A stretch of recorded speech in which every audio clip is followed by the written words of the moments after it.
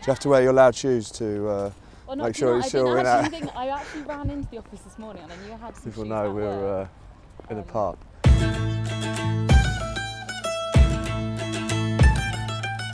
Welcome to another episode of Walking with Wealth Managers. We're on home turf in London today at Regents Park, and I am with Ben Gutteridge, who is Head of Fund Research at Brewin Dolphin. Hi Ben. Hello, How are Suzie. you? Very well, thank you. Very well. Delighted Good. to be here. Good. Well, thanks very much for coming out, getting out of the office. Bit of fresh air. Well, it's not something I like to do, get out of the office, but on this occasion. Well, we've chosen somewhere fairly close to, because Okay. you're over in Smithfield, aren't you? That's right. That's right. Yeah, so you're Head of Fund Research at Brewin Dolphin. You've also been applauded in our Citywise Wealth Manager Top 100 feature. And alongside doing all of that, you also host the Brewin Dolphin award-winning podcast.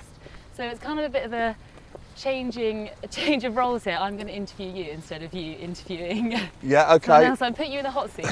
Well, it's okay. I look forward to it. Okay, good. So as part of your, should we head down here? Yeah. So part of your role as Head of Fund Research, you have oversight, is it about 250 on your buy list at the moment, if I'm right? Correct me if I'm wrong. No, that's about right.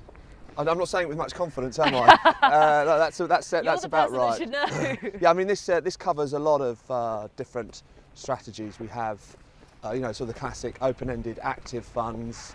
That's certainly the chunk of what we do, but the number, gets nearer 250 when you include investment trusts, passive vehicles, and structured products as well. So yeah, you're getting close to 250 when you have them all combined. Okay. And is it how many assets under management? Last time I looked, 39 billion. Yes, no, that's we'll take that. Okay. You can take that number. So I mean, it's a pretty mammoth task. There's a bit of weight resting on your shoulders. So I think what our listeners will be keen to know, and I'm very interested to know, is how you got to where you are today. How we got to 39 billion, or how? How you got to being Head of Fund Research at Brewin Dolphin. Well, working every hour and moment that God sends was probably the major contributing factor. But sort of I've got a maths background, sort of in academia, and I was always sort of keen to use that in the city, being a sort of southeast boy. Mm-hmm. And whereabouts exactly are you from? I'm from Kent. Yeah. From Kent, Margate, Margate, some people know it as. Okay.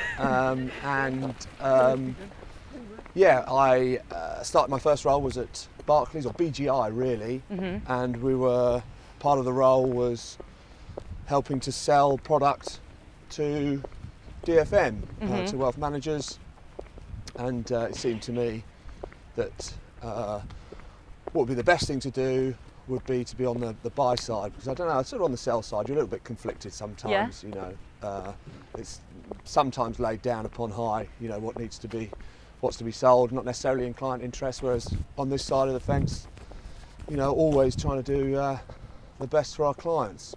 Okay. And so was that, so I did a year at Barclays, and because I wanted to move to the buy side, got in touch with a few people, and an opportunity came up at Brewin Dolphin, and it was Lord Harry Burnham who hired me. Okay. And have been at Brewin's for 14 years. Wow. You joined in, what year was it you joined? Well, based on my maths, shorthand maths, that would be 2003. I would hope that you were challenging my maths than me. challenging my maths credentials already. And so I've been at Brewin sort of 14 years. I don't think that's sort of just down to a lack of ambition.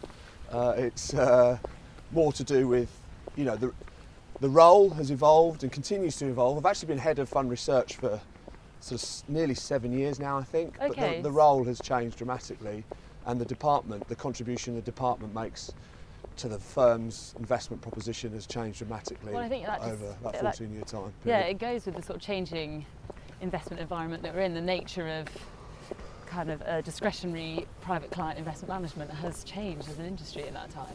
Yeah, I mean, we're a bespoke house, but we've built up a quality research outfit, and the investment managers, you know, really lean into it and use it.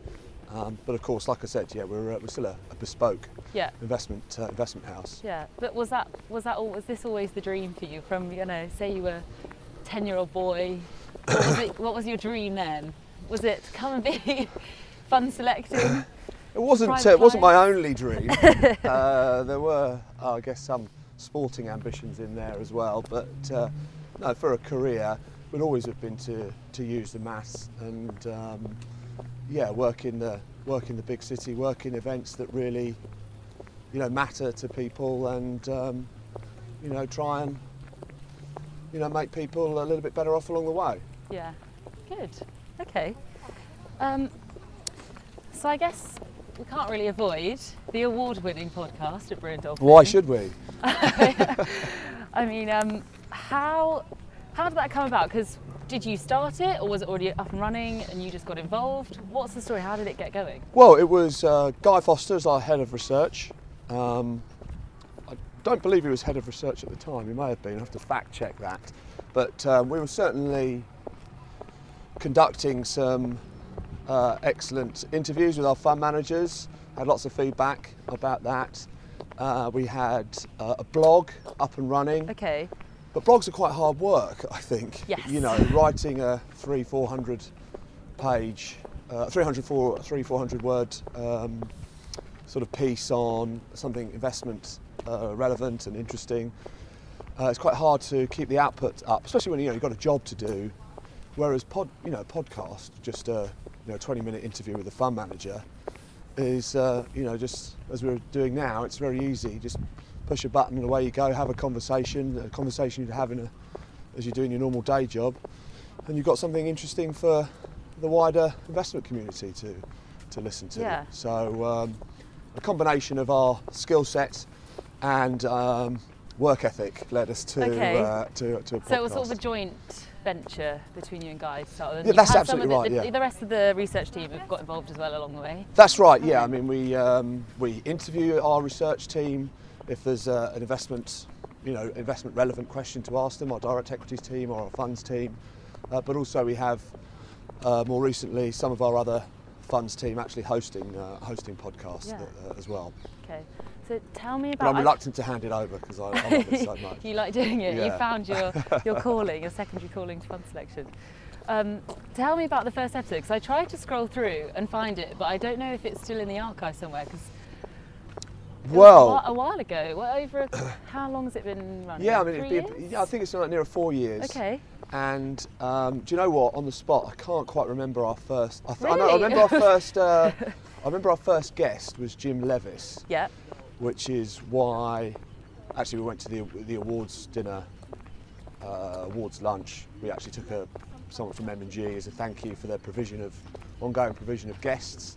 But I think our first podcast, it was just sort of me interviewing Guy, and almost a service to our investment managers, and it got it got good feedback, but people don't want to hear, as interesting as we are and as Guy is, people don't necessarily want to hear from him week in, week out.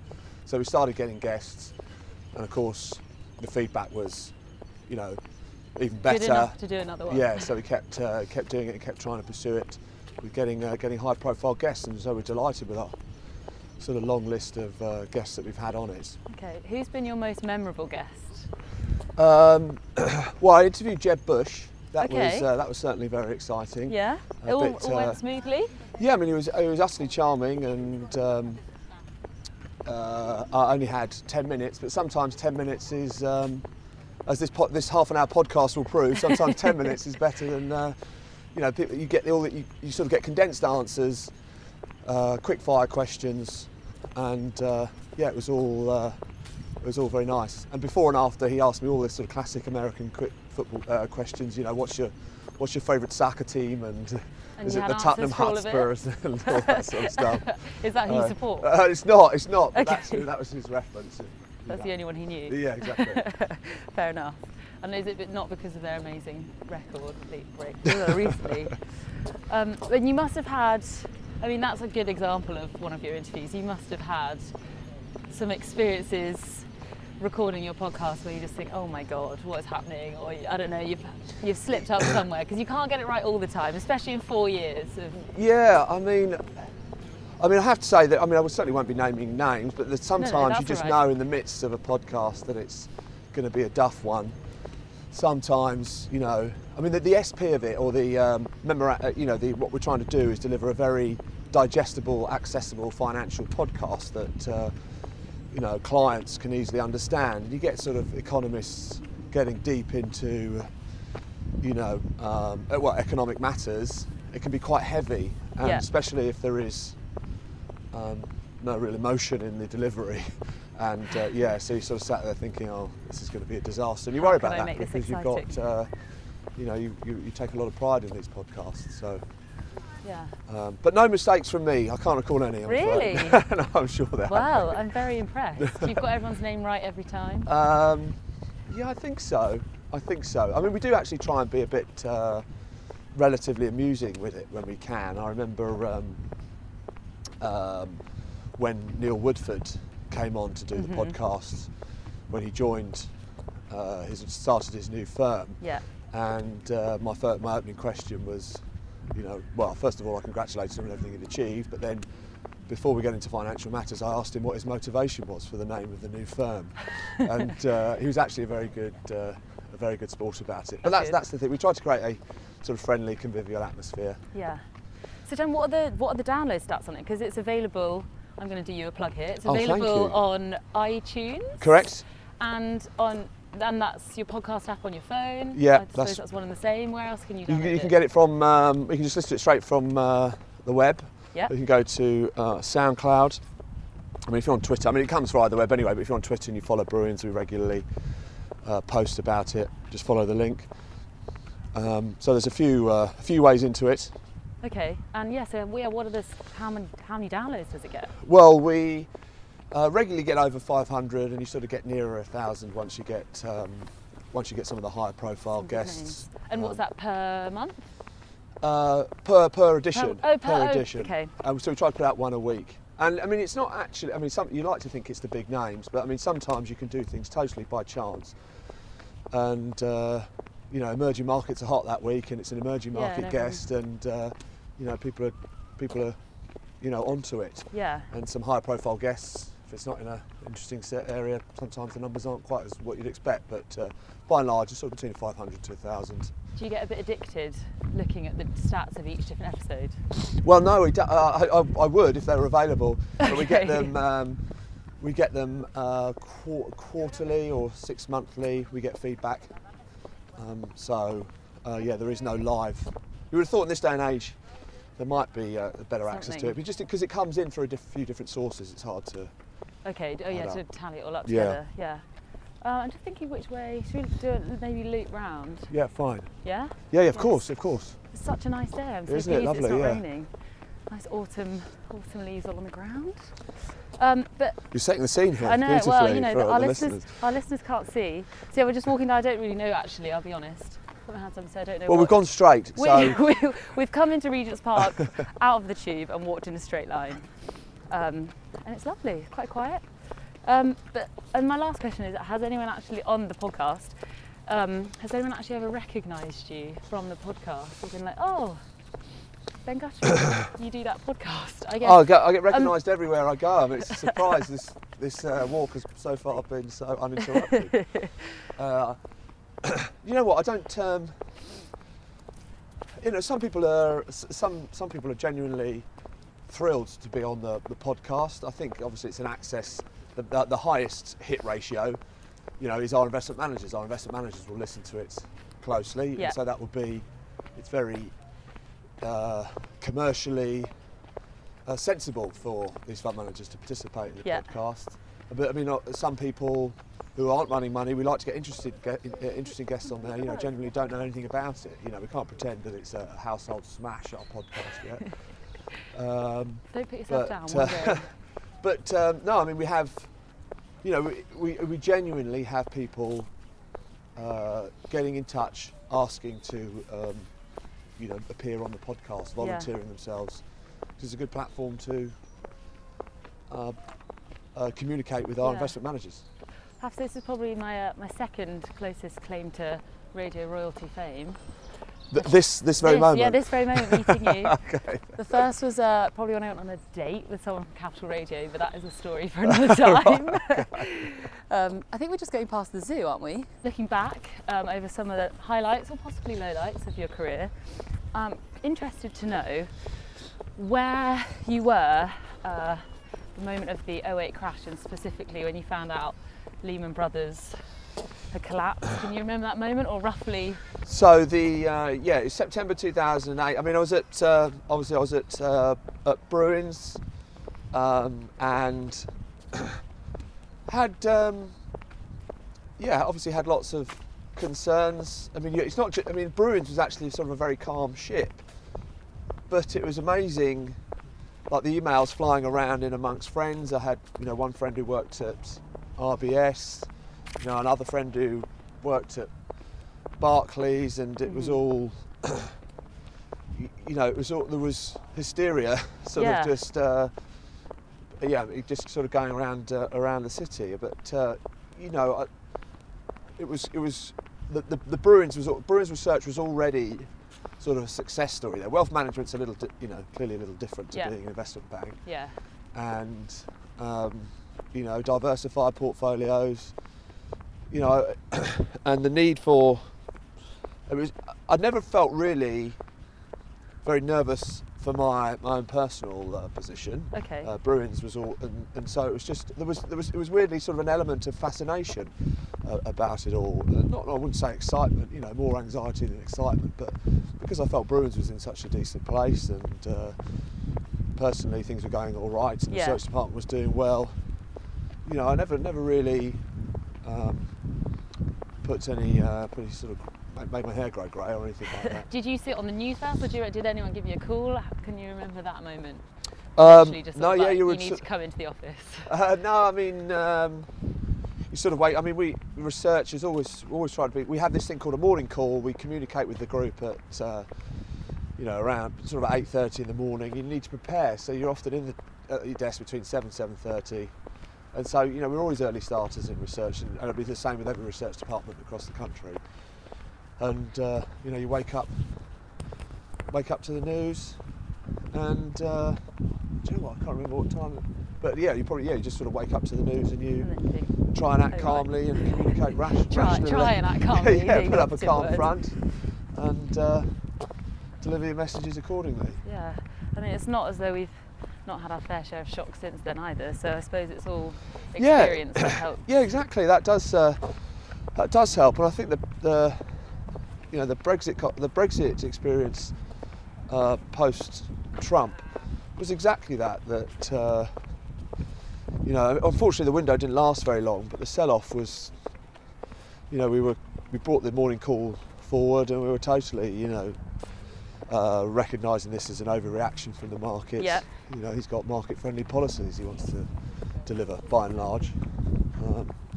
Those sort of experiences do equip you to deal with sort of shocks better in the future. Yeah. It strikes me that you're very practical, sort of level-headed, kind of take each bump in the road as it comes, which I suppose is something that a quality. Do you feel that's something that's you need to have doing your job? Yeah, it's totally a quality you need to have, because there is just no shortage of, troubling headlines. I mean, not only is it, the journalist sort of profession to write some sensationalist stuff, there's actually stuff that's really quite serious out there, and there's some very serious issues, but you've got to know which serious issues the market's going to take notice of, and you've got to know which serious issues can actually derail the business cycle. Yeah. And through experience and hard work, you do some empirical data analysis. It's not really evident that these sort of geopolitical worries ever really move markets, or ever really change the direction, the economic direction of a region. And so, I think it is to act calm, because it'd be so expensive for clients to come out of portfolios. Not only the cost of executing on those sales and purchases of other assets, but also the opportunity cost of being out of the market. Yeah, it's a tricky one. So what has been, if you cast your mind back over the 14, well, I suppose longer than that, your career, what's been your most memorable moment, or on the other hand, or perhaps the best lesson that you've learned? Well, the best lesson I've learnt is to have a very good team around you.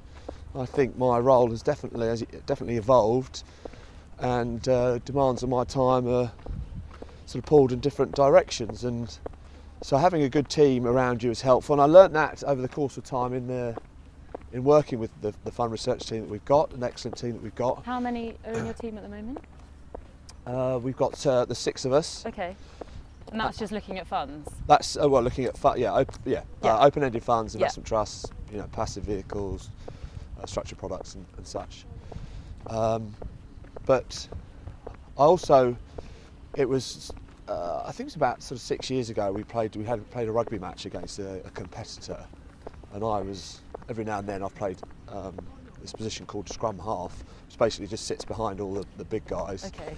And on the Brewin Dolphin team we had Andrew Lewis, former Welsh international, Barry Stewart, former Scottish international, and Gordie Houston, a Premiership rugby player. So, having that good team around you, I remember on that occasion allowed us to a sort of comfortable victory. And as a scrum half, I had all the time in the world to do anything. I was quite a boring player, so I didn't take any risks myself. But it was nice to have the option to have loads of time in your hands. And it's not like I've got loads of time in my hands as a head of fund research. It's just, I'm no doubt got a few more sort of media and commercial type commitments in my role, rather than micro management and oversight. And that I've got a good team who can, get on and be responsible and make very sound recommendations is really helpful. So your low risk rugby style, is that indicative of your investment style as well? No, that was. Well, no, actually, perhaps there's an analogy there. Perhaps there's a valid comparison there. I think definitely, in the private client business, it's hard not to. The first strategy would be to try and avoid things that could go desperately wrong, and on that basis, you are sort of inclined to invest with the winners, with the quality businesses, as your starting point. Now, obviously, the world seems in decent shape at the moment, so not far from ruling out the idea of taking a bit more risk or cyclicality or whatever at this juncture. But over time, it's hard not to think that a lower risk strategy should actually form the foundations of a portfolio. Okay. So you're feeling fairly confident in the state of the world at the moment? Yeah, I think so. I mean, the doom and gloom is apparent, but in the 10 o'clock news. But the economic position around the world is somewhere approaching rude health, I would say. Clearly we've got our own domestic challenges, but US, Europe really impressing, and China. Well, there's plenty of bears out there, but it's certainly a stabilisation story at the moment, which isn't the hard landing everyone was so concerned about. So, we're feeling pretty chipper about things. Good. I'd like to move on to kind of the people that you've worked with in your career, and particularly who has been the most inspiring or influential person. It doesn't have to be someone that you've worked with, it could be someone outside of work, but who's really given you motivation and inspiration? Well, I mean, it's hard not to. I know I can go outside of work, and I don't know if everyone you've asked sort of immediately says their boss, but people that know me, people on the team, people in the industry will know that my boss, Guy Foster, is a real sort of superstar in the industry and got tremendous knowledge of nearly almost everything that's investment relevant. So it's great to have that as someone I can talk to every day about things. So that's helped me learn tremendously. I think outside of the industry, there's definitely a few fund managers that stand out on the equity side. Someone like Terry Smith, that would really play back to that sort of winners theory. It's hard yeah, sort of relatively low risk strategy, picking the high quality businesses, you know, sustainable business model over time proves rewarding. And then I guess on the fixed income side, you know, someone like Jim Levis, a real brain, great communicator, and that's something I really want to try to work on, and the podcast has given that platform. And you know, I go out there and speak to, you know, a lot of the time speaking to investment managers, but sometimes clients, IFAs. You know, it's crucial that we can communicate, and yeah, that's something I really work hard on. So I really try to take lessons from those fund managers who do such a good job at it. We lost? No, I think we're literally just going in a straight line. I don't remember going past this on the way. Do you not? No, I don't. Oh, I think we've literally walked drawn up. into the conversation. Well, that's good. We've literally walked in a straight line, walked up to the top of the park, past the zoo and back round. When we get towards the end of our podcast, we like to ask our interviewee to make a prediction. It's a different one for every person. The first one I was going to ask you was, when do you think this podcast is going to get more listeners than yours? But that was only a bit of a joke. Yeah, well, I don't think you'll like the answer, I'm afraid. That's never. No. I'm sure we can both. I'm sure there's enough room in the market for both of them to make their way. Maybe we can do a joint download. Probably this one deal, might actually buy one get one free, but it's free. Maybe this one will get more. This specific one will get more than mine. I'll let you know. Outside of that, I'll let you know the stats when it comes out.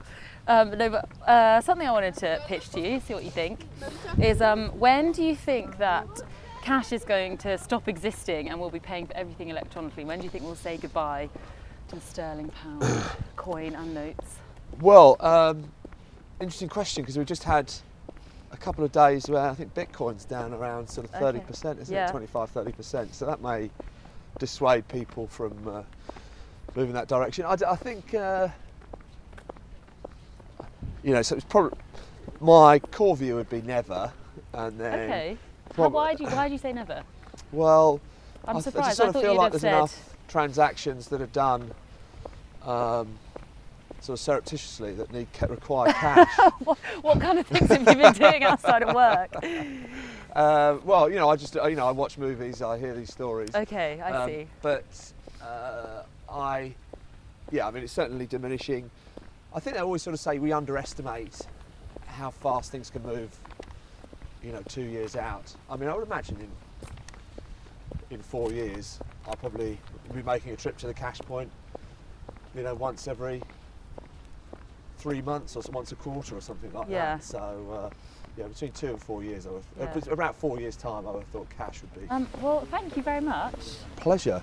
Pleasure. Really nice way to spend the afternoon. I know, it's not bad at all.